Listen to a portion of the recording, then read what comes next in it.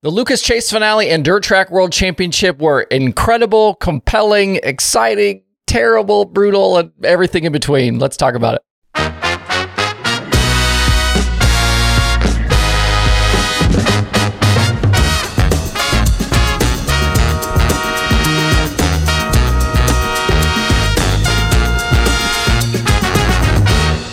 It's Monday, October 23rd. I'm Justin Fiedler. This is Dirt Tracker Daily. Before we get rolling today, I get messaged pretty regularly about this, and the messages are always the same. They say, hey, Justin, what were those GoPro mounts you talked about on your show, and where can I find them? Well, messenger person, you can find them at mspmounts.com. My guy, Dan McCarran, who is a dirt racer himself, has put together the best action camera mount in the business, and they recently got even better. MSP dropped their newest version of their mount this summer that includes a stainless steel swivel ball where the camera attaches. If you want to see what one looks like just beyond what I have on the screen, this is what they look like. They attach on the roll bar like here, and then you can adjust them with this and put your camera anywhere you want it. If you're a racer, you need to capture footage. These mounts are the best and easiest to use. They're perfect for GoPros or any other brand of action camera that you have and can fit anything with a bar from 3/4 of an inch in size up to 2 inches.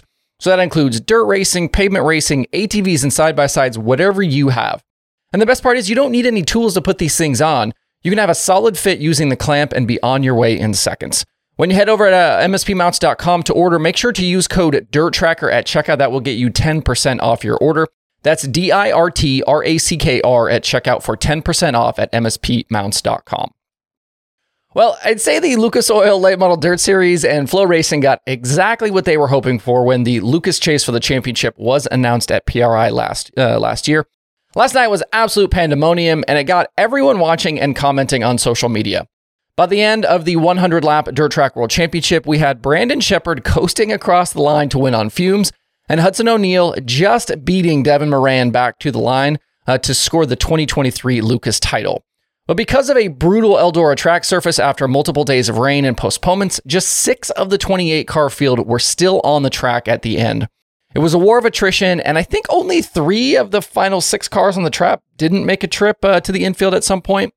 Sheppard was in, so was O'Neal. He was a lap down at one point, but benefited from the Lucas Lucky Dog rule. Ricky Thornton Jr.'s night was effectively done on lap 8. He looked like he maybe caught a rut in 4, slid up into Jimmy Owens. He made pretty hard contact there before also getting into Bobby Pierce. RTJ's car needed significant repairs, including a ball joint, and eventually returned to the race many laps down. Because of all of the issues, though, Thornton still managed an 8th place run. So he was the first contender to fall. O'Neal's multiple pit area visits looked like they were going to unravel his chances, but some luck definitely went their way. Jonathan Davenport tried to just manage his car through most of the feature. He ran the bottom a lot, didn't really push things. But even doing that didn't work. He bowed out late in the going after the radiator got knocked out of the 49. He ended up 4th in the final standings with RTJ in 3rd.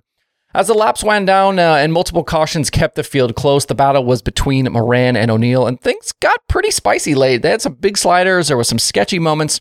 Moran was in the driver's seat at the white flag, but Huddy just seemed to manage the bumps a little bit better on that final circuit, and he slipped past Moran into 3 and damn near beat the B5 back to the checkered for the win. I know he's disappointed today to not have won the title, but it was a massive jump for Moran. To go from outside the top 4 at the final race to almost winning the championship was a pretty wild turnaround. As for O'Neal, that team did what they had to do last night. They made the smart move to add fuel to the Rocket 1 during one of those infield visits, and they were in the right place at the right time. And when it mattered on track, Huddy was up on the wheel and got it done for his crew. I do think O'Neal is a deserving champion here. They had a great season. It wasn't RTJ level, but in past years under the old system, the Rocket 1 would have been right in the mix, this year with what they were able to do on track. I don't want to gloss over Sheppard's win here either. That's going to be really easy to do today in the next few days. Those guys had a brake line issue early, got it fixed, and then the B5 came roaring back through the field. Had they not ran out of gas on that final lap, this thing wouldn't have even been as close as it was. Sheppard will obviously be the Longhorn Chassis house car driver in 2024, and it seems like they're really pulling out all the stops.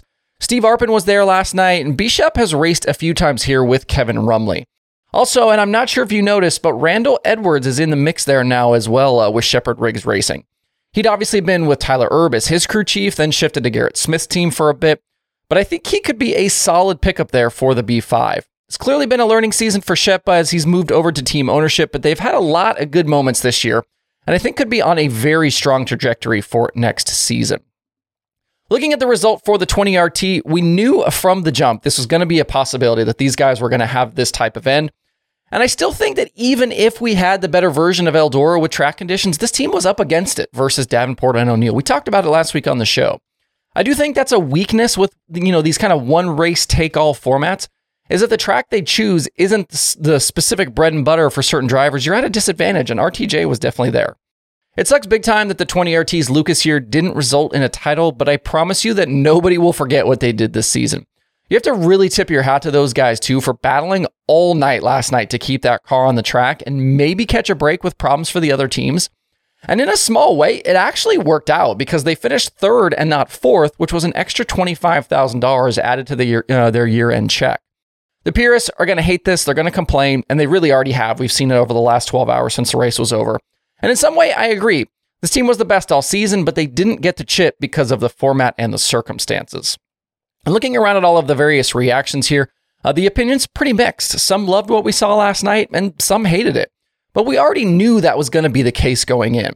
This will continue, though, into the future, this Lucas chase, because like I said off the top, the Lucas and Flo people got exactly what they wanted. A ton of attention on this final event. I'm sure their numbers were through the roof last night because even those that hated it were tuned in to see what happened. It was the perfect storm of elements between the title fight, a big race payday, and poor track conditions. And it forced every driver who wanted a shot in this thing to just put in their mouth guard, fist bump their corner, and tap into the fight. In the future, though, I'll be curious to see how this plays out on a night when conditions aren't so brutal. I wonder what we'd be saying today if Davenport had led 75 of 100 laps and won by 4 seconds last night. Would the big bosses feel the same way this morning like they do right now? Was last night's insanity maybe a bit of a false positive for the future? I guess we'll just have to wait and see. My big criticism for last night is how a lot of the post-race stuff was handled. If you want me to believe this was a big championship for O'Neill, then you got to sell me that.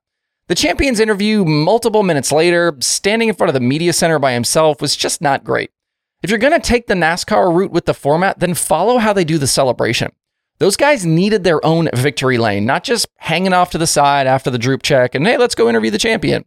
Even today, the Lucas website's top story is Shepard winning the race, and O'Neill's title is a sub-headline. There should be a massive banner splashed across the top of lucasdirt.com. There should be cool social media graphics. There should be a championship video with clips from the season, and yet we have none of that. These are areas where dirt racing really needs to take some steps forward. Flo has an entire staff of people. These videos should have been in the can and ready to go ahead of time. Same with potential championship graphics for all drivers. We get that from the other big motorsport series and stick and ball sports. We need that here. That's a big miss for me. You want to be the biggest dirt racing series? Then show me that you are. Also, I do think we need to acknowledge the track conditions this weekend. I know the weather can't be controlled and it's tough to bring these racetracks back from the brink with that much precipitation. But Eldora's recent record for surfaces in these big races, not great, especially this year. Nobody wants to criticize in these instances, and I'm the last one to call a track out for track conditions. This isn't an inexact science. If it was so easy, literally everybody would have amazing track conditions all the time. And it ends up being the same track for everybody. Everybody has the same challenges to deal with. But the chatter is only going to get louder until Eldora can get back on a roll with some good races. People weren't happy after the Dream. They did bounce back for the World, and then Saturday night and last night were absolutely brutal. 33% on the year is not going to keep the haters quiet. I know you guys will have opinions, so feel free to leave them below in the comments. I don't honestly have a strong reaction one way or the other. I understand what they were doing in trying this format. It was certainly entertaining and compelling last night, but I also hear the purists who rail against this kind of stuff. I do appreciate that they tried to mix things up, but I also know that there is some portion of the fan base who are turned off after what they witnessed on Sunday night. Let me know where you stand on this one. That's it for this Monday edition of The Daily. Appreciate you guys tuning in. Hope you have a good day out there. We'll see you right back here tomorrow.